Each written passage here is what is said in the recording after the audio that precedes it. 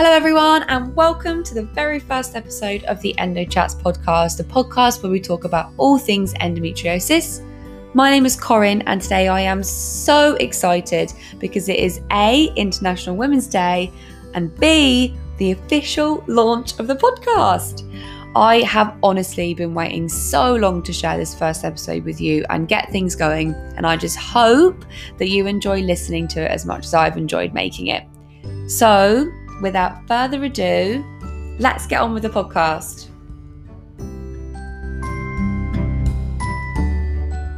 Today, guys, we have the beautiful Emilia Victoria, otherwise known as Living with Endometriosis on her Instagram. I'm sure plenty of you follow her already.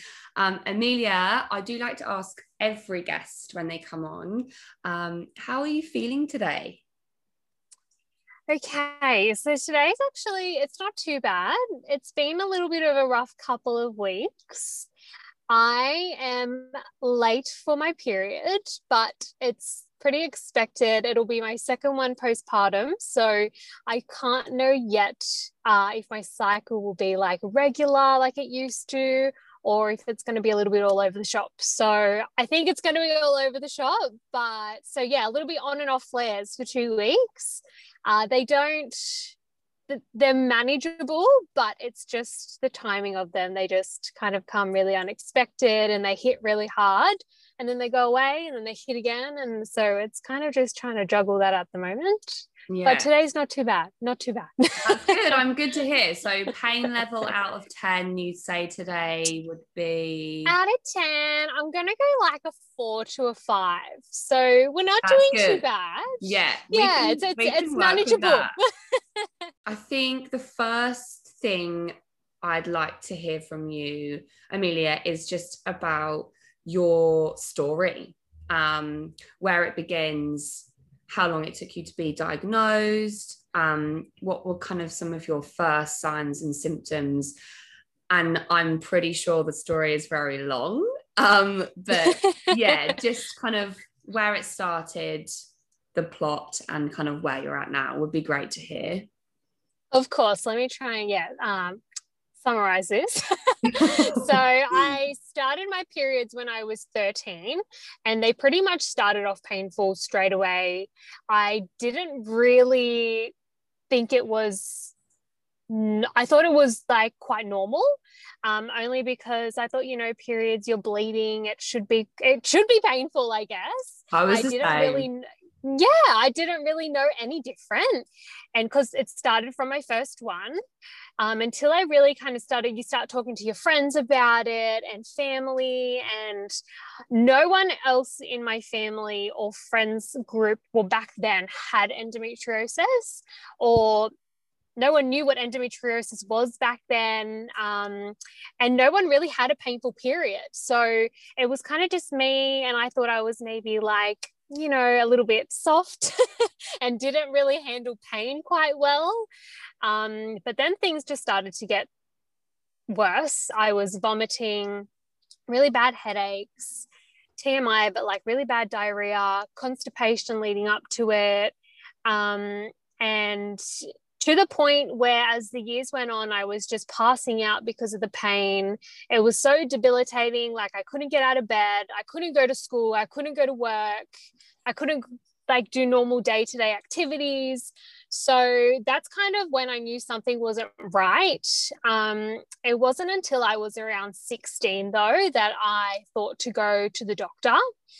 And when I went to the doctor, obviously the first thing most of them say, I'm not going to say all of them, but most of them will say is, let's just put you on the pill. And now looking back at it, I just wish, obviously at 16, I don't know any better, but I wish I did further investigating.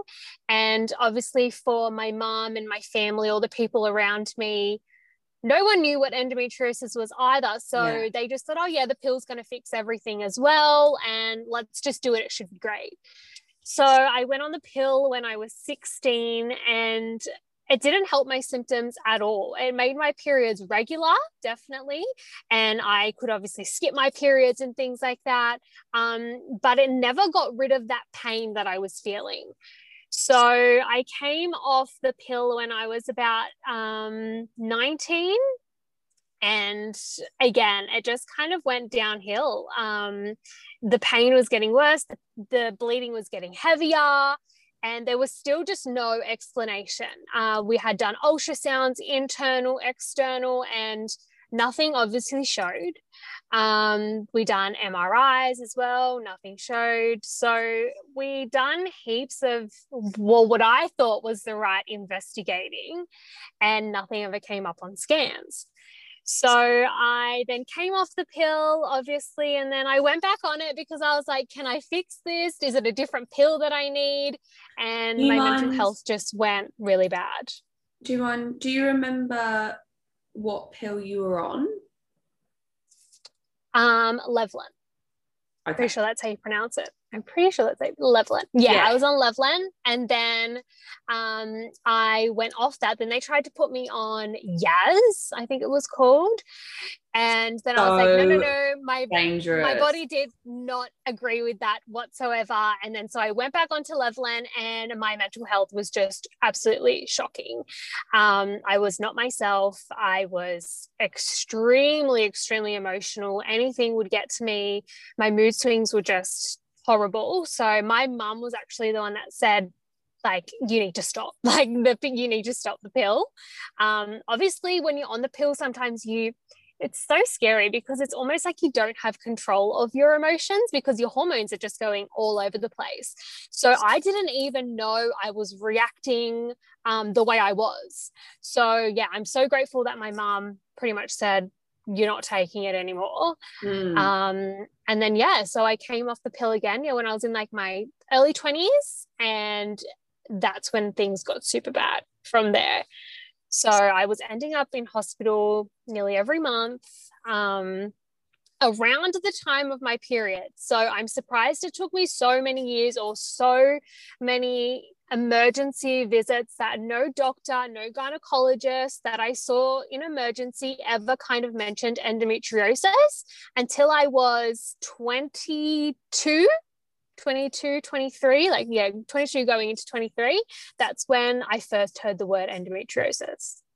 So it was just years of unknown pain and not even hearing the word. It's like, what, 9 years of the pill and going back and forth from doctors and hospital rooms, and 9 years later you were hearing the word endometriosis. Yeah, so I got diagnosed at 24. Yeah, 24. So yeah, it took me like 11 years to get diagnosed, which was just wild. I still can't believe that it took that long, but I'm glad I finally got there. Yeah, because our story is so similar. Mine is kind of the same. I had the exact same thing with the pill. I was on something called Cerazette. Okay. It might be different in England. I was in England at the time. But I could only have a particular pill because A, I suffered with really bad migraines as a teenager, and B, at the time I was a bit of a smoker, regretfully. Now I also know about the effect that smoking has on endometriosis, and I'm like, no wonder I was in so much pain for those years. But I came off the pill at 19 as well because I put on a lot of weight. It was making my periods regular, like you said, but it wasn't stopping the pain. But the difference is that I was then put on the coil, the Mirena coil. Have you had any experience with the Mirena? No, I haven't. They wanted to put the Mirena. So one of the first kind of gynecologists that I seen when I was suspected endometriosis actually wanted to do ablation and then insert the Mirena straight away. He gave me no information, for starters, on ablation or the Mirena or endometriosis, really. It was just, okay, well, we think you have endometriosis, so we're going to do ablation, put the Mirena, and that's it. And then it was like, leave kind of thing. Can you go into a little bit the difference between the different types of surgeries that we can have? Of course. So Yeah. there is ablation and excision. They're the most common ones. So ablation is where they burn off the endometriosis, and excision is where they cut the endometriosis. Have So you had obviously, no, I've only had excision. So I've only had excision as well. Amazing. That's a good thing. It is a good thing. But again, excision is so hard to get your hands on, and that is the sad thing about endometriosis, is that not everyone has access to excision, or even endometriosis specialists that just specialize in endometriosis. You can go to so many gynecologists and they don't have the correct tools or qualifications to perform excision surgery, or even tell you what excision surgery is. So that's where it kind of goes wrong as well. And it's sad because I wish there was more access to excision, and also being financially more affordable. It's extremely expensive and extremely hard to get to. So if you're able to get excision, that would be personally my recommendation. But there are some people that also don't have that option and just want some sort of relief and go to ablation, which I don't blame them, because they want to try anything, and they just, obviously your specialist is going to tell you, I'm going to remove it, but they just don't know fully the background as to, okay, well, if you burn it, could there be more complications? Could it make it more aggressive, like as time goes on? How quick does it grow back? And things like that. So there's so many things to think about. It's tricky. Absolutely. And I think also as well, there are very few excision specialists in quotation marks, because yes, of course, I am currently going through the fact that I had excision surgery in June, and it has regrown or potentially wasn't removed properly in the space of 6 months. So even thinking that I was having the best care and, in the best hands, I just don't think that it's taught enough, and that there are enough specialists. Absolutely. The Mirena coil, just one of the reason I'm talking about contraception is just because one of the questions that came up quite a lot in the Q&A that I did on my Instagram was people wanting to know about contraception and how it's affected us, I guess. But it's also really important to remember, just a bit of a disclaimer, neither of us are medical professionals, and of course the pill will affect you and everyone in a different way. This is just our experiences. But for me, Mirena coil gave me, I'd say, about 3 to 4 years of almost pain-free life. Amazing. Yeah, it was good because it stopped my periods. So I didn't have that pain before or after or during.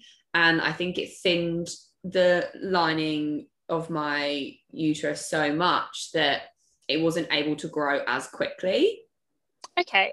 And then towards the end of the Mirena coil being, it's like a 4 or 5 year kind of period. Yeah. And it like loses its strength. That was when, which is the same as you, it came back full force. Like, did you then get it inserted again? Did you get a new one? So I then basically, that was when I had my laparoscopy. So my journey started when I was 14 and I was only diagnosed at 26. Right, yeah. So I had my laparoscopy, and then I was like, I want to be hormone free. So I'm now hormone free. I don't have any contraception. Unfortunately, I'm probably going to have to get it put back in, but the new one is called the Kylena. I don't know if you've heard of that. Yes, I've heard of that. Yes, I have. Yeah, so I think that is probably going to be something that I'll have put in. But it's always good to know, everyone's experience with contraception, because I'm going to draw on something that you said about your mental health while you were on the pill. Do you think it was a combination of what was going on, being on the pill, and I'm just going to take a wild stab in the dark and assume that you've been told you're making it up in your head more than once? Yes, absolutely. I Yeah. feel like, I don't know, I feel like that sort of stuff didn't really get to me. I honestly feel like it was at that stage in my life purely the pill. I think a bit after, as I got older and was off the pill, I was affected more by my pain levels and things like that. So I feel like back then it was purely the pill. And that's why I've decided to never go back on it because, yeah, back then, like in my life, I was in quite a good spot and I still just thought that my period pain was normal and that others experienced it. So I didn't think too much into it. But as I got older and was, yeah, ending up like my early 20s, ending up in hospital all the time, that's kind of when it mentally got to me that there was something wrong. But back when I was on the pill, I feel like it was definitely the pill. So that's why when anyone sort of like any doctor or anyone that's not my specialist who knows my full backstory is like, go on the pill or what about the marina? I'm like, no. Yeah. Absolutely No not. hormones.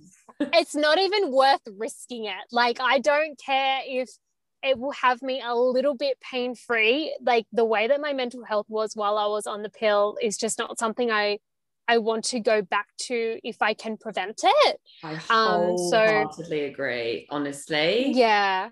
And if my mental health goes downhill for other reasons, like at least I know I can somewhat control it or get help from it. I feel Yeah. like the pill, I was obviously it was in my control. I could stop it, but yeah, I Hard though. just you can. Yeah, I it's used to have hard. days when I was when I was taking the pill where it would honestly feel like I could actually feel the hormones surging around my body. Like, It's wild. and you know what's going on, but you Mm, like can almost convince yourself that no, what I'm saying is right and true. And then when you take a step absolutely. back and you start coming down off this hormone surge, it's, you have these moments where you're like, what is going on? And Absolutely. I think for young people going through puberty and Mm, then starting their period and being like, what the hell is this? Then being put on mm, something like that, you know, and then add potentially having endometriosis and absolutely zero access to what that is. Like those four absolutely. things just, yeah, they're enough to send anyone a little bit loopy, I think. Absolutely. But like you said, there are so many that, everyone's experience is so different. And I've heard so many stories of women that, thrive on the pill or Yeah, like the marina and things like that. And, so good for them. But then I feel like it's so important to get all the information of the side effects out there as well, because you need to hear both ends of what could happen. So you need to know that yes, there are some positives. Like anything, there are positive and then there are negatives. But there's so much things around now, like, oh, don't pill shame, you're pill shaming. It's not pill shaming. It's literally just speaking of your experience or exactly. speaking of side effects, the side Yeah, effects to everything. So yeah, I think it's really important to talk about the good yeah. and the bad. And especially in relation to endometriosis as well, because it is the go-to for a lot of Of doctors. course. And I think a lot of young people think that, or are led to believe, they're led down this garden path of the pill will Mm, make everything better. of And then course. when it doesn't, it's really damaging because, it can make you feel like you're kind of at a loss a little bit, I think. There's no knowing what the next step is. No, So that's yeah. I agree. We're on the same page. We are. I just would like to hear a little bit more about instances where you've maybe been made to believe or had thoughts that maybe, you are making it all up and you're just crazy. I know that I was actually told by a doctor that he thought my pain was a physical manifestation of depression and prescribed me antibiotics. And that was the first doctor, not antibiotics, sorry, antidepressants. Antidepressants? Yeah. Definitely treat depression with antibiotics. But and that's now on my record. So I moved to Australia, and he was the first doctor that I saw. Actually I won't name him, but he was I'd say late 60s, early 70 year old male. And that's the first thing on my document now is hysterical in the doctor's room, have prescribed blah blah blah antidepressants. And it was only because I came out of there and rang a really good friend and was like, right, this is what the doctor thinks it is. And she was like, I've seen you in pain, doubled over, vomiting. Like, this is not a manifestation of depression. Like, you are not depressed. But he genuinely had me thinking for a second that I was just making it all up in my head. And even now I've had surgery, and I said this on another episode, but I've had surgery and I know it's there and I know it's come back, but I still have days where I think that I'm making it up in my head. Do you ever have times like that, or is it very much just something that you've accepted and you know is there? When I was going through, like just before I got my diagnosis, when I was ending up in emergency quite a lot, I felt that a lot then, only because they kept checking like my appendix, and they kept doing ultrasounds like on my intestines, and they thought it was IBS, and then they sent me for a colonoscopy. And so they were saying that everything was more like in my gut, and they couldn't actually find a problem.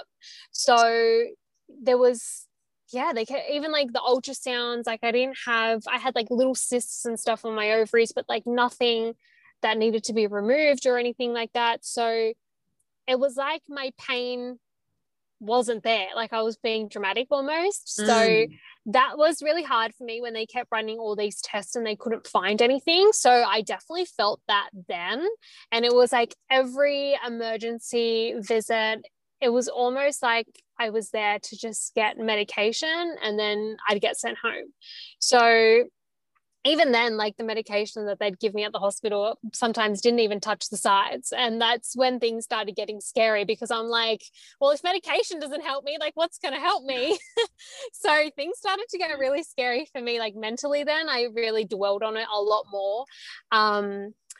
But I still don't know how all these years I would literally go into emergency when I had just started my period, or the first day, second day of my period, and how no one picked it up, that it was every time, and obviously endometriosis and flare-ups can happen at any time, not necessarily just on your period. It can happen during ovulation or things like that. But for me back then, that's when most of my flare-ups were, like day 1, day 2 of my period. Now I think they're a little bit more all over the shop. But yeah, I definitely went through the thinking I was a little bit crazy back then. Something that I hear so often, and the more people I speak to, the more I hear of medical professionals telling people that it's nothing to worry about, or maybe you've just got a low pain threshold, was said to me quite a lot. I don't know if that's been said to you as well. Yes, of course. Or hypochondriac. Yeah, like, and now I think about it, I'm able to laugh, but at the time those things really affect you. And of course, I mean, how did you feel when you first heard the word endometriosis? Were you relieved or were you concerned?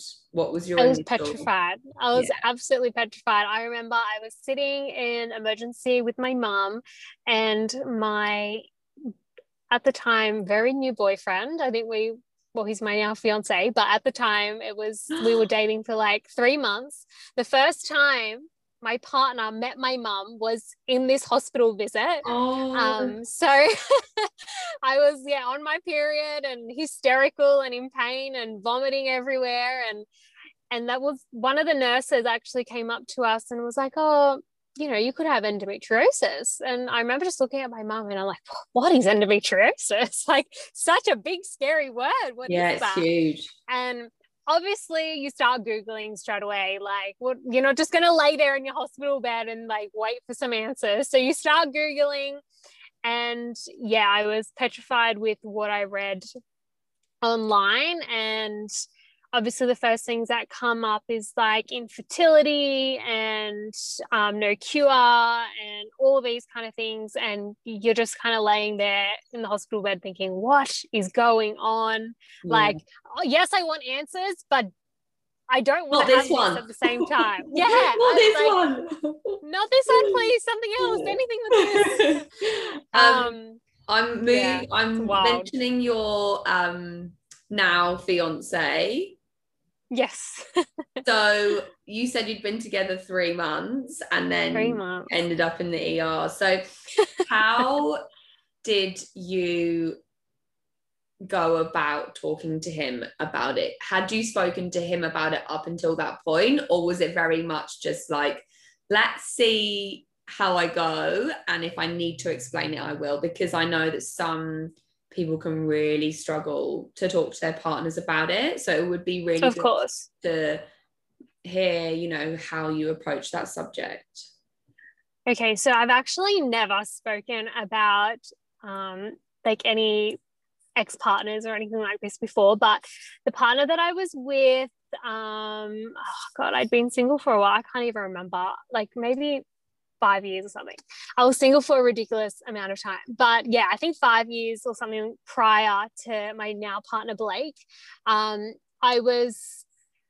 had just come off the pill, and then that's when I was like trying new pills and things like that. So obviously my period pain was quite horrific, but I just was not comfortable and petrified to try and open up about this to my ex at that time. And I'm somewhat glad I didn't. Obviously, I felt that way for a reason. And I feel like, if you can't open up and communicate things like that, are you with the right person? As reality shock as that is. But I feel like something when it comes to your health and things like that, I think opening up to your partner is so important, no matter how scary it is. But I just didn't feel comfortable, and I am very strong on vibes and things like that, and I was just not vibing it. So I hid it. I really did hide it from him, and it was hard to hide. And my mum would always be like, just tell him, like, just say, like, you got really bad period pain. But I just was not comfortable at all. So that obviously that's in the past, but I am so glad that did end, because like on to bigger and better things, obviously. Oh, that's but so lovely. With the lake, it was so different. Like, obviously we were 3 months into dating, and in the 3 months that we had just started dating, I was getting really bad period pain, and that was it was really the start of my diagnosis stage, I feel like. And I was ending up in emergency, and I really had to explain I remember I was actually at his house, and I was due for my period, and I was like, I am getting really bad pain. And he straight away went to his mum's room and got me a heat pack, and I was like, what? Like, like men actually do this? So I immediately felt comfortable, and I literally just told him, okay, so this is what happens. I vomit. Some medications don't really work for me. And obviously it was like an intense conversation, but I felt comfortable. And yeah, so I knew it was something I needed to do. I trusted my gut instinct, and I just went all in. Yeah. Scaring him off or not, which obviously it didn't scare him off.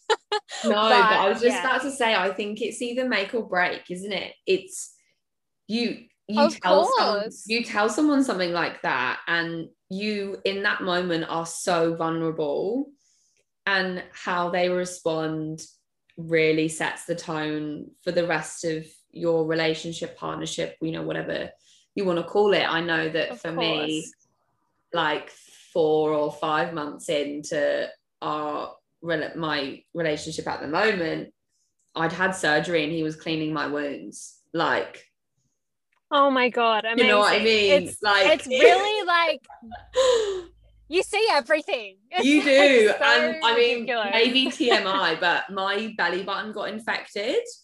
Oh no. And yeah, and I was just in too much pain and too like out of it to clean it myself. So you're probably gonna hate me for saying this on the podcast, but yeah, he was cleaning my belly button, he was cleaning my, wounds, he was helping me shower.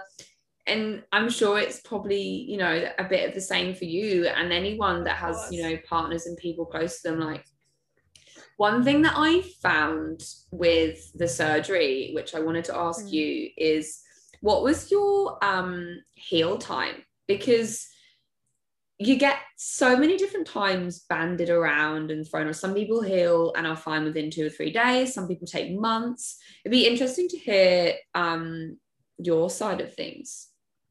So with my heal time, I actually spent 2 nights in the hospital after my excision surgery. When I woke up, I was in quite a lot of pain. So they did give me pain medication straight away. That kicked in literally in 5 minutes for me. So I started to feel somewhat my rocker. I was too, but I was like, I was in pain. Like and I felt like I couldn't communicate that I was in pain because I was like hallucinating. Like I was seeing people that weren't there, like, and I thought they were there. And then I remember them trying to give me like an icy pole. And I was like, this is amazing, an icy pole.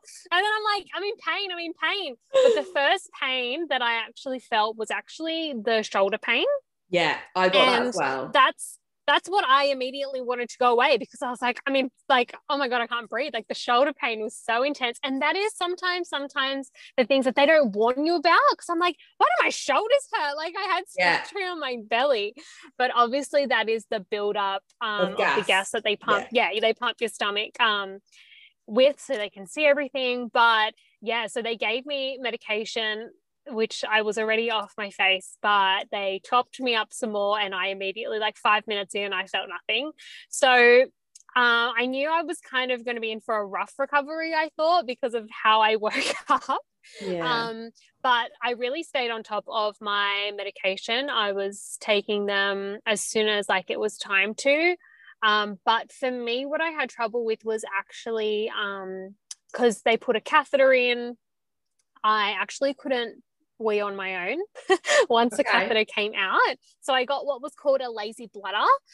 So I couldn't leave the hospital until I weed on my own. So it took me, it was a wild ride. Blake would my partner Blake would literally play like rainfall music to try and make me wee, like make all the noises to try and make me wee. And it was not happening. But yeah, I think so. The morning of my surgery, that night I had quite a bit of pain, and then the next morning I was still in pain. So they kept me another night, and then but recovery wise, I feel like I didn't leave my bed for 2 weeks. Yeah. I was moving around the house and things like that, but I think I left the house like a week after my surgery, and even that like almost tipped me over the edge. It was too much. So I feel like to get moving a little bit better was about 2 weeks. And everyone's different. I know people that are like moving in a week or a couple of days, and I'm just like, how did you do that? But everyone's different. So it took about 2 weeks, and then I started feeling a bit more like myself. But it was a wild 2 weeks. I know. And while I was in the hospital, actually, I was talking to one of the nurses, and she said that they used to keep people in for a week. Like back in the day, they'd keep people in for a week. But because of how advanced painkillers and medicine and stuff have got, that's why they do it as a day surgery. I can't believe that there are people that go through day surgery. I knew with my surgery, I had day surgery. to stay one. I can't believe, like, I I know there are so many people that have the day surgery, but for me, with my surgeon, they like you to stay the one night. So I couldn't even imagine going home like a couple hours after. So how did you do that? My current partner came and picked me up, Toby. Okay. And I was just out of it. He apparently, when we'd been officially together for like 3 months, and apparently when he picked me up, I got in the car and I was like, don't ever leave me. Like, just I'm sure I said the same thing like to my partner. And because you're like, oh my God, they're gonna leave me, because I feel like our stories are a bit similar, because I feel like your partner went through the whole diagnosis stage with you, and that's what Blake, done with me. He went through the whole diagnosis stage. So I think in terms of relationship, that really helped us, because he was at all my appointments and he was listening to what my specialist said. He was there when my surgeon came around and did all like spoke about what he found, how he performed the excision surgery. So he heard everything from, the surgeons and things like that. So he knew how real it was. Yeah. So that would also be another piece of advice if we're talking about relationships still, like take your partner along with you, as it's very confronting, but it was I know there are some people middle of COVID, that don't like that. So he wasn't allowed into the hospital with me. And they just like text him and said, she's ready, like come and pick her up. And that's wild. My doctor, so I'd just come round on the anesthetic, and they'd obviously like given me more drugs, and my doctor just came. I'm not with this doctor anymore. I was out of it. She came and she was like, yeah, we removed some stuff, I'll call you for a follow-up appointment, and left the building. And this is the difference with surgeons and different specialists. There are some that have such a high level of care. Like my surgeon, as soon as I woke up, he was there. Obviously I was super out of it, so he came around again after, when I was a bit more with it, and when my family, I didn't have my surgery during COVID time, so I was able to have my family and stuff with me, and he explained everything to them as well. But there are some people as well that I talk to where they message me and they're like, my surgeon didn't tell me what happened. I don't even have a proper diagnosis yet until I go to my follow-up appointment. And I was like, how does one even leave the hospital feeling okay with that? I don't understand the specialists that do that to their patients. I can't. Basically just said that she'd removed 2 cysts and some 2 cysts and some endometriosis. That was it. She was like, there was some stuff there. And then I had to go to Queensland, and so I couldn't come back for my follow-up appointment. She never offered a telephone consultation. I had to chase her down for it, and basically in the end I've obviously changed doctors now, and I go to an amazing one here in Melbourne, and I sent across all of my staff, and she was like, have you ever had anyone go through this with you? And I was like, nope, not really. And she just couldn't believe it. She was like, right, so this is what you had, this is what we found on the internal scan, this is where it's growing back. And obviously amazing. As a doctor, she's not allowed to say, but she's like, looking at this, it's exactly where she's supposed to have removed it the first time, right? So it wasn't fully removed, or removed the correct way.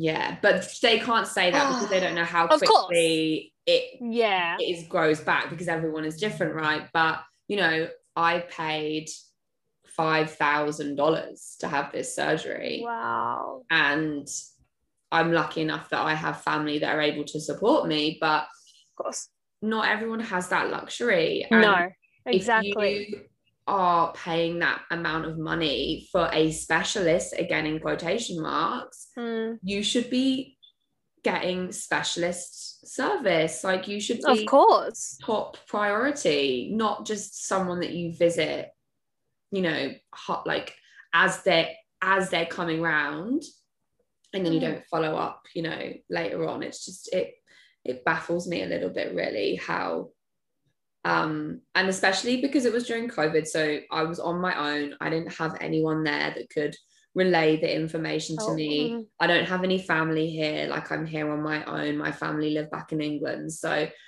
you know, I felt so alone. And I think that's probably why when I got in the car, I was like, don't leave me. Because I was like, if you go, then I can't. My heart goes out to, you know, yourself and other people that have been in situations like that where they don't have that top care. And I've been speaking a lot on my page lately about medical trauma and things like that. And, you know, seek second opinions, third opinions. If you're not happy with your first specialist, please go and get a different specialist, or seek advice, you know, from other people of what specialists they recommend. There's so many good, like the Nancy Nook, you know, Facebook page that can recommend specialists and help you in, you know, wherever you're from around the world, really. But I just feel like getting a second opinion is so important, and it can change things so dramatically as well. You need to feel like confident and validated, and you need to have that, well, the specialist needs to have that side of compassion as well. There's nothing worse than, you know, you being in the care of someone that doesn't even have compassion towards your situation. I feel like that's a big thing. It really is. And one thing that you mentioned earlier was when you heard the word endometriosis and you started Googling it, one of the things that comes up is infertility, and there's no cure. And I know that infertility is something that I have definitely worried about and still worry about quite a lot. However, for you have a wonderful little baby. I do. Can you give age, name? So his name is Easton Harris, and he is currently 6 months. Oh my goodness. It's been a wild ride. It's been a crazy start to motherhood, but even pregnancy was just crazy. And that is one of the biggest misconceptions about endometriosis, is that pregnancy cures endometriosis. Well, quotation, pregnancy cures endometriosis.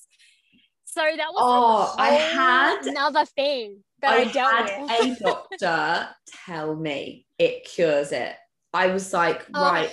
All I need to do is have a baby, and all I need to do is fall pregnant. Yeah. And that is, like, the thought of that comment. It's like, hello, I'm trying to fall pregnant. And then there's some poor people that can't fall pregnant. And it's like, well, if I fall pregnant, I'm cured. And there's that back and forth. That's not even true. Not true. It's just so ridiculous. Anyone that's listening to this, tell your friends, shout it from the rooftops. Pregnancy does not cure endometriosis.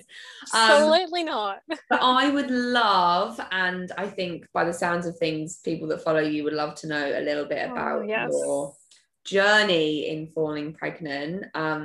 I work with children. I've worked with children for 10 years now. All I've ever wanted to be is a mum. So feel free to take as long as you want on this topic, because it's my favorite thing to talk about. Well, very similar to you, I worked with kids for like 10. I was a dance teacher, so I worked with kids for like 10 years, and all I wanted to do was be a mum. I just wanted to have all these little babies running around. So when I obviously read that endometriosis can cause infertility, I was super, super scared. But being in a really somewhat new relationship with Blake, we still were kind of figuring out what we both wanted. When I first met Blake, he didn't want babies and things like that. So it was such a wild ride to get where we are. But after my surgery, my specialist obviously had a really good look around in what was going on with my reproductive kind of system. And he advised that I need to have all the babies I want to have before 30. He doesn't see me really being able to conceive or carry past 30. So it was a really big kind of shock and wake up call, because I was only 24. But it was also getting quite close to that 30 mark. So if we wanted to move, we kind of had to move quickly. But I also knew that I needed to move at a pace that Blake was comfortable with. Coming from someone that didn't really want kids and things like that, when I first met him, I knew that I really needed to be patient with him and let him figure out if this is actually what he wanted or not. But in the same time, I was like, well, my clock is ticking. So Yeah. it wasn't as hard as I thought with that kind of situation, but I knew that I needed Blake to somewhat take the reins. So we had been together, I think, for, I think it was like our second Valentine's Day. Or our first, I don't actually remember, but it was a Valentine's Day and he was away in Japan. And he sent a present to my work, and it was a baby fund box with money in it. That was pretty much kicked off our trying to conceive journey. That was his go ahead to be like, okay, when I get back, we're trying to conceive. That So is right. Any boyfriends, partners that are listening to this, that Toby is the way to announce that you're ready to have a baby. That is the I was cutest thing bawling ever. my eyes out, and he gave me like an everlasting rose that stood for like everlasting love. And yeah, so that was like I'm actually what going to really cry. kicked it You off. to stop.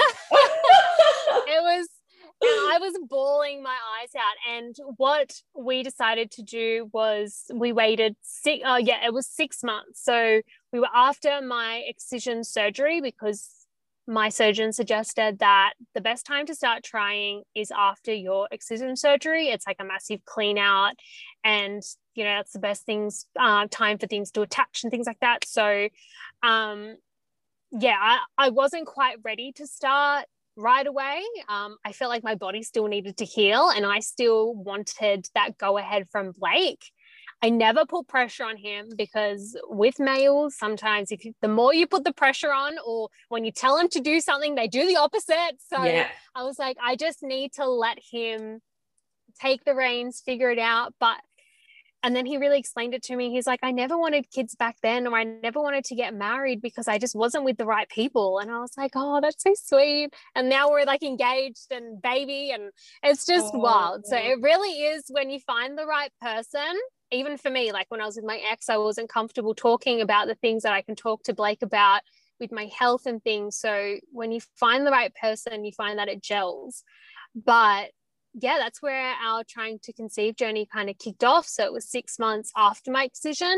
Some people will say that that's a bit of a lengthy time to wait, but I think I'm kind of like living proof that it can still work. Don't rush yourself or put that pressure on yourself. I need to start trying like a month after my excision surgery. Some people aren't even ready to have sex after 1 month after excision or things like that. Some people take so much longer to heal.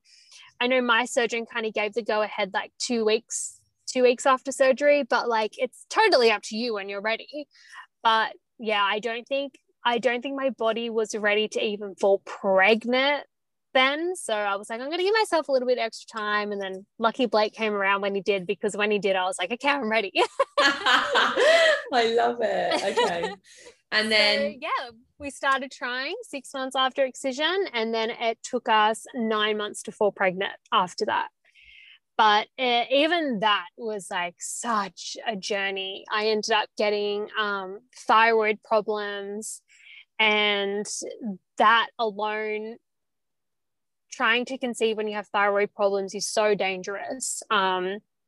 It can also stop you from falling pregnant, or if you do fall pregnant, there is like, obviously miscarriage, stillbirth, things like that. So I needed to stop trying for a little bit to try and see what was going on with my thyroid. And then once that kind of settled itself, we went straight back into it. And yeah, we fell pregnant not long after that. So it was it's hard though. It's like months and months of waiting, and you put so much pressure on yourself. I felt like I put a lot of pressure on it at the start.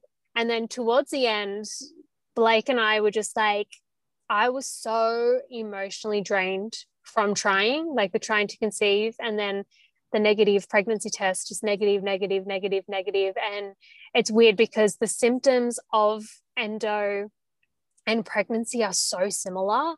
And that's where it gets hard as well, because you're like, oh, my boobs, my boobs hurt, or oh my gosh, like I'm cramping a little bit. Oh, there's a bit of spotting. Like, could this be implantation or what? Like, it totally consumes you, the trying to conceive journey. And I think that would be one of my biggest pieces of advice for the women trying to conceive. And it's so much easier said than done, but I feel like that's what really helped Blake and I. We just made it about us, and it was just, we had to enjoy the process. So the last few months before we fell pregnant, we just kind of enjoyed the process. We took the pressure off. I asked my mom, I was like, please stop asking if I'm pregnant. Please stop asking me to take pregnancy tests. Like, the pressure of it was just too much. So yeah, I think the month before we fell pregnant, I was like a week late on my period, and that was super unlike me. I'm quite regular. Well, I was quite regular. So yeah, negative pregnancy test, and I kept trying. Like, I did like 4 pregnancy tests in one day because I was like, it's got to be positive. Like, I'm a week late. And then went to the doctor, got the bloods done, definitely wasn't pregnant. And then that was like the big kind of kick in the guts, because I genuinely thought I was pregnant. I was like, I feel pregnant this time. So that just sent me downhill, like mentally and physically and emotionally. I was just like, it's never going to happen for me. And then my partner and I started to look into IVF, because at the 12-month mark, that's when my surgeon kind of suggested, nothing happens for you in 12 months. Go for, look into IVF. So we were at the 9-month mark, and I was like, we might as well just start looking into it. That month we fell pregnant naturally. So it was like, we were in complete shock because we were just starting to look into IVF, and it was just a wild ride to get there. But yeah, there was so much that went into it as well, and so much behind the scenes. Like, even Blake was trying, like, he changed little things in his lifestyle, like, to try and like improve sperm quality. So he was like cutting back on coffee, or not drinking, like, just drinking like socially or things like that. So we both did a lot to kind of pull it together. My diet, like, I was really keeping that clean. Diet wise, do you follow the gluten-free, dairy-free, no red meat kind of, or do you I never used to. See, that's the thing for me. Like, I definitely pinpointed and I did a lot of food journaling. So trigger wise, like, I know that things like eggs will trigger me and send me into a flare up. Dairy actually doesn't really do it to me that much, though. I am dairy free. So lucky. I'm dairy free at the moment, though, only because my son Easton is dairy intolerant, and I was breastfeeding, and I still partially am breastfeeding, so I needed to go dairy free. But I feel a massive improvement. So I think that was something that I probably should have tried for a bit longer. And the thing with dairy free is you need to give it 3 weeks before you start to see a result. And it takes like 3 weeks for it to leave your system. So I never gave it 3 weeks before when I was trialing like foods and stuff like that. So I definitely learnt that. But for like fertility and things like that, I was constantly like researching and talking to my specialist about fertility boosting food. So I was doing all of that, and I was trying to cut back, and this is so much easier said than done, but I was trying to cut back on how much anti-inflammatory prescription medication I was taking.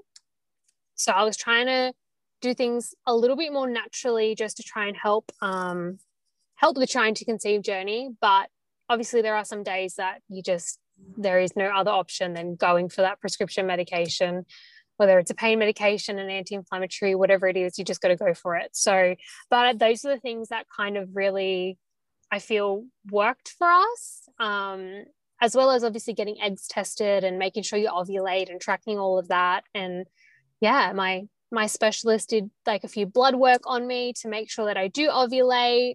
And yeah, I feel like people think maybe it is. It's literally like a full-time job. And people may think because I fell pregnant naturally that it was easy for us, but there was so much more that was happening behind the scenes that I haven't even shared yet. Or I haven't really even gone into this much detail before about it. And there's like probably so much more I can ramble on about, but there's so much more to it. It's so much more consuming than an outsider would think. And I think for people like us who have only ever just wanted to be parents, Of course, it becomes, and and who have spent so much time around kids and see families and how beautiful bringing children into the world is. When you see the word like endometriosis and you then see infertility, it can just be so gut-wrenching. Of course. But for me personally, I'm 27, I'm going to be 28 this year, and I'm very much aware that I think it's coming up to that point within the next couple of years where I do really need to start to think about what my journey is going to look like, what my how I would conceive if I'm able to. And also for me, the women in my family go through the menopause really early. They go through it mid-40s, I'd say. So that kind of shortens my clock even more. Frame, yes, of course. But I know you said that there's like a lot of stuff that you haven't even gone into detail, but what would you say are like your top 3, 4, 5 things, the top things that you would advise people thinking about trying to conceive, going through the journey, or coming, or people that are thinking about giving up? What would you say is some of your best advice? I definitely feel like the excision surgery really kicked things off. Okay. I'd be lying if I said I didn't think that. I know, like I said, not everyone has the access to excision and things like that, but I really do feel like that helped. So my top thing would be getting that clean out, getting everything removed that shouldn't be there.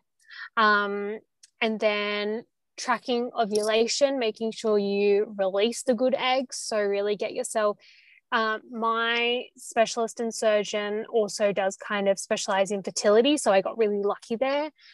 So he really did all the tests and made sure that I was ovulating, and then obviously I had to track a lot of that at home as well.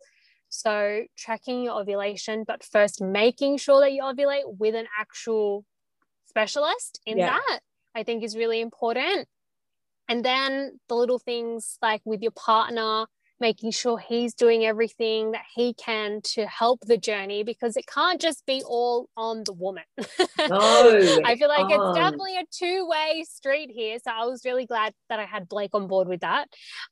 So yeah, I'd make it like a partnership is so important to do everything you both can, diet-wise, supplement-wise. Another thing I did was start taking folic acid right after my surgery, just in case, to get everything ready. But then I started taking folic acid again when we started trying, just a pure folic acid tablet supplement. And then obviously there's so many things like, supplements in terms of you've got to make sure your vitamin D, your vitamin B. There's so many fertility kind of boosting supplements. So I'd look into that a lot. Even speaking to a naturopath that can help with this kind of stuff is so important. And then comes the big, don't put that pressure on yourself, because stress plays such a big factor in fertility as well. And trying to conceive is a stressful journey in general, but the more you can reduce your stress, I feel like that really helped our journey. And like I said, easier said than done, but that I can only speak from my experience. Yeah, absolutely. Yeah, so they're definitely the top ones. There's a lot of things to remember. I hope everyone's got their notepads. I know that I'm like scribbling things down. It's informative for me as well. But it's so great to, see and hear your successful story, because I do feel like a lot of the time it's bad news when we're talking about people trying to conceive that do have endometriosis. And so, you know, when I found you on Instagram and, you know, saw that, you know, you've had a beautiful baby, it just made my heart so warm, because yeah, it can be quite daunting sometimes to think that, you know, you might struggle.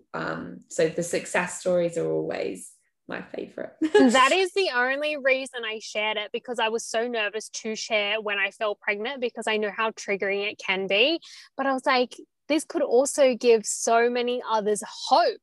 So I was like, I really needed to not be careful, but I really needed to be considerate of how course. I was sharing things and how much I share things. I don't share too much about just Eastern on my endometriosis page. I keep that more like on my private page, just to make it less triggering. But then it's also so important to share things about like pregnancy and endo or medical trauma that did come along with like my birth and things, health like stuff with Eastern. And I try and share what I feel will be helpful and informative to others, not so much just like, oh, look at me, I've had a baby, look how cute he is, blah, blah, blah, because I don't want it to be triggering.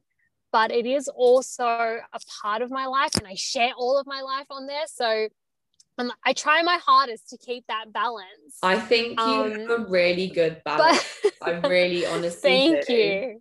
I feel like your page was really helpful for me when I was first trying to find out about stuff, because like you say, it can be really overwhelming. And I tried not to Google. I am a Googler when I have anything, and I'm like, so oh, my lung's hurting. I'm having, oh, that's it. I need to get my lung removed. Like, I have pneumonia. Yeah, that's literally it. Like, the amount of times I've convinced myself I've got COVID, it's ridiculous.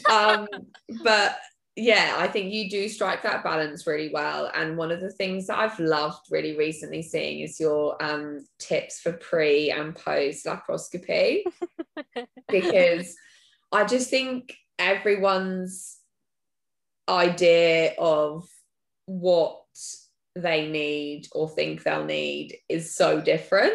I know, of course, I went in, I didn't even take a hospital bag. I went in with nothing because I was like, oh, I'm just going in for day surgery. Like, it can't be that of course, hectic. Of course. And now I'm like, I wish I had a heat pad, a pillow, like snacks, all of these things. So I know it obviously is in your Instagram, but just for people that might not have that platform, what are your tips for pre and post laparoscopy? I literally packed like I was going on holidays for like a week. Like, I packed so much, but like extra large pads because the post bleeding, obviously.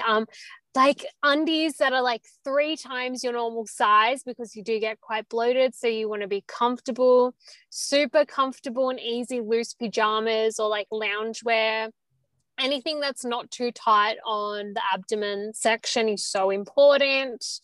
Post-op laxatives, or like a stool, so not so much laxative actually, that could be a bit harsh on the belly, but like a stool softener I found really helped. What else? Little snacks, healthy snacks. Keep it easy on the digestion, just coming out of surgery. You don't want any hard to digest foods. A pillow for the car ride home. I wish I had that. Everyone's like, why do you need a pillow? And I was like, trust me, you just hold it over your belly if you need to sneeze, you need to cough, you need to laugh. Put it over where your seatbelt is. It's just, a pillow does amazing things. So honestly, the pillow has been my best friend. The pillow and the hot water bottle, because some hospitals don't even they don't provide heat packs, hot water bottles and things like that. So yeah, if that's something that works for you, or even for the shoulder pain, like the heat pack over the shoulder, peppermint tea for the gas or gas X, like anything to help relieve gas. Do not be scared to fart or burp. That is like one of my biggest tips. Just let it all out. It's got to come out. I remember like my shoulder pain from, it's so intense. I had no idea I was like, I thought I had surgery down here. Like, why is my shoulder hurting? And then like I went to the toilet and I was like, oh, okay. And I was Googling, why does your shoulder hurt post laparoscopy? And it was like, oh, it's from the gas. And I was like, oh, it just needs to come out. Anything else on the tip list? That is all I can think of at the top of my head. Get moving when you can, like slight walking around.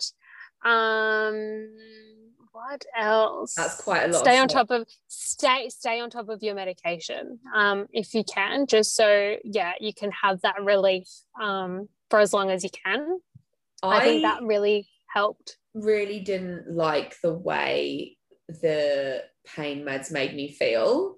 Of course. So thinking that I am an invincible woman, decided to try and not take them. Bad idea, guys. Definitely take your pain meds because I feel like people with endometriosis or who have had really painful periods have experimented, I guess, with different kind of pain meds. So like I know for me, like endone doesn't sit well with me. Morphine isn't too bad for me, so I know that, like they gave me a few morphine shots when I was in the hospital. So just kind of find what works for you and what pain medications work for you, so you kind of already go into the hospital knowing, okay, this works for me, this doesn't work for me. Or even leaving the hospital, once they write you a prescription, just if you know they're prescribing you with something that doesn't work for you, tell them this doesn't work for me, because then they can give you another option. So definitely take things that have happened to you in the past on board for your recovery as well, I think. And if you haven't taken any pain meds before, do your research. Yeah, of course. Yeah.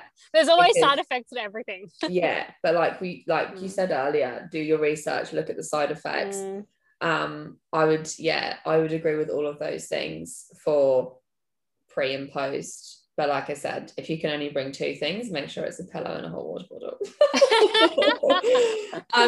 Just interestingly, since being diagnosed with endometriosis, have you been diagnosed with anything else? Because a lot of the time endometriosis does come hand in hand with things like PCOS, interstitial cystitis, that all of those kind of things. Have you had any experience with any of those? Or I had a cyst rupture, and that was super painful. So I've had one cyst rupture, but I also do have a few thyroid problems. Okay. I've been cleared for like thyroid disease and things like that, but my thyroid tends to go hyperactive every now and then.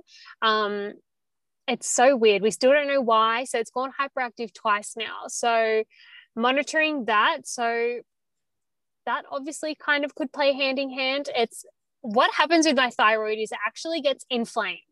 So I'm like, that's interesting, because, endometriosis being an inflammatory disease, I'm like, I wonder if this plays hand in hand. Those words were on the end of my tongue. I was like, does it get inflamed? I feel like I've almost diagnosed the reason, like, myself. Like, I feel like if I was to tell that to my endocrinologist, he'd be like, he doesn't know too much about endometriosis and things like that. So I'm like, he wouldn't even get it. So, but I feel like that's what really plays hand in hand. Postpartum is actually when my thyroid went hyperactive again. And that's when my period was coming back. So I'm like, was all my hormones coming back postpartum? Is that why, the thyroid's also like got heaps of hormones running through it and things like that? So I'm like, did my hormones flare out my thyroid? So that's something that I'm kind of trying to figure out now. So yeah, definitely some thyroid problems, and anemia has come along with it. So yeah, I think a lot of people never a one-trick pony, is it? It's always... Absolutely not. The heavy bleeding and everything, like it can cause low iron, and like it's something you got to get everything checked when you have endo. Yeah, it's absolutely so multifaceted that sometimes it's hard to keep track. There's one more thing I would like to ask you about, and that is we've covered so much, actually. I'm just thinking about all the things we've covered. How informative. I know. But the last thing, I guess, is you post on your page sometimes about outfits that suit endo belly, and Yes. you are beautiful and stunning. Oh, thank you. And I guess I just wondered if you'd ever experienced any kind of issues with body image and how Oh, you yes. look. I know that Absolutely. I've said in another episode that's coming later, about endo and exercise, that I really struggle. Bloating is one of my symptoms, and it's so hard for me to get under control. And I know that, like, it's so hard to have a good relationship with your body Of when course. all it does is cause you pain and make you look, big and not frumpy, because that's not the right word, but just feel like lethargic and Of tired course. and like not strong. And you'll be out and you'll fit into a pair of jeans, and then by the end of the night you might have a flare They up don't and you've fit. got the Of button course. undone and your top doesn't, and I just know that for me personally, I have really struggled with the way that I look. And, the skin, when my skin flares Oh, up and I'm having a flare up as well, I guess I just would like to hear your side of the story as well, because, like I say, stunning, and you have such great fashion sense thank you. and you just look amazing all the time. But I know that, sometimes that's not always the case on how you Of feel course. inside. I feel like I really struggled with body image when I was around the 16, and then I kind of went like on a weight loss journey, and it went well for me. I got the weight off, but then I went down like an unhealthy path with it. I had a bit of an obsession with it. So I've always kind of had body image problems in my teens, and then going into like my early 20s. My weight's always fluctuated. I have to maintain a certain weight is super hard for me. And I do sometimes wonder, is that because of my endo? Like, I wonder why now that I have a diagnosis. But as I got older, I just kind of, it's not that those kind of things don't matter, because yes, they still matter. And even to this day, like, I still will have days where I feel very self-conscious. And there were times like growing up when I didn't even want to leave the house.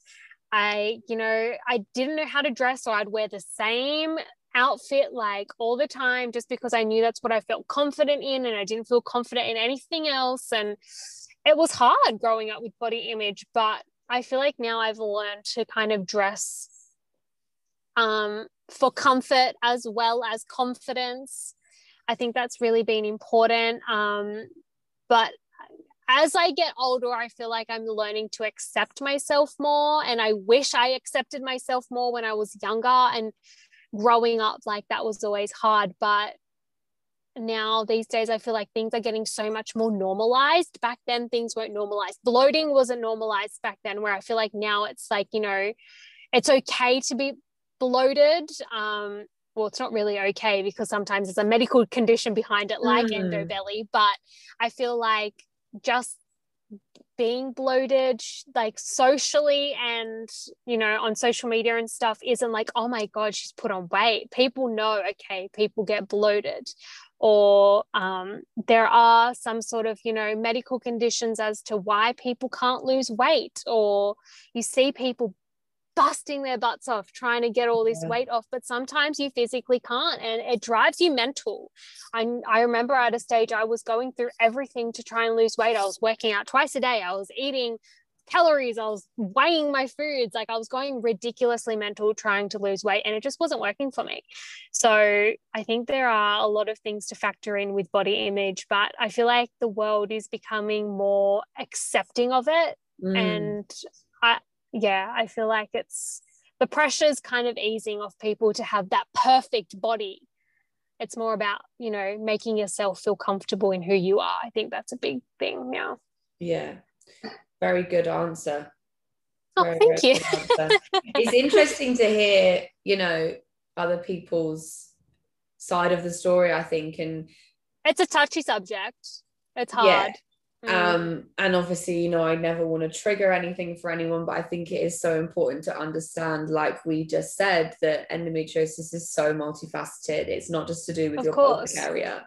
And it's not just No. to do with the fact that, you know, something might be inflamed and might be growing where it's not supposed to grow. It's in your skin, it's in your weight, it's in your mental health, it's in your access to healthcare, it's holding down a job, it's having a baby. Absolutely. It's so many different things. But I feel like we have successfully covered so many of them. And I just feel so great after this conversation. Me too. Do you? Yeah, okay, good. I do. I feel like it was really good. Yeah. And I hope that, you know, everyone that is listening has got something from this, whether, of course, you know, you're someone's partner and you now know that you need to be sending when you want to tell them that they're ready for having a baby.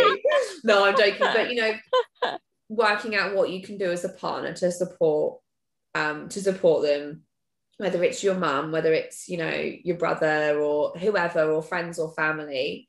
You know, there's so much information just in this one episode that people can take away from just your story, Emilia. So I appreciate you coming on so much. Thank you for having me. I would love for you to just remind people what your Instagram handle is. Of course. So it's Living with Endometriosis with 2 underscores. Well, then my personal one's just Emilia Victoria. But everything on Endo is on the Living with Endometriosis account. It is, guys. I can attest to that. It's so informative. And I do like to ask everyone that comes on, is there anything that you would like to say that you didn't get to say? I feel like my biggest piece of advice is keep advocating for yourself, but know that your pain is valid, and find the right specialist for you and your situation. It's so important. And do not stop fighting until you get answers, because that is the main important thing. Know that missing school, missing work, or not being able to do daily activities is not normal pain. And definitely go and seek help, and the right help. And get a second opinion, get a third opinion, absolutely, get a fourth opinion, get all the opinions you need until you feel like you're being heard, you're being listened to. Of course.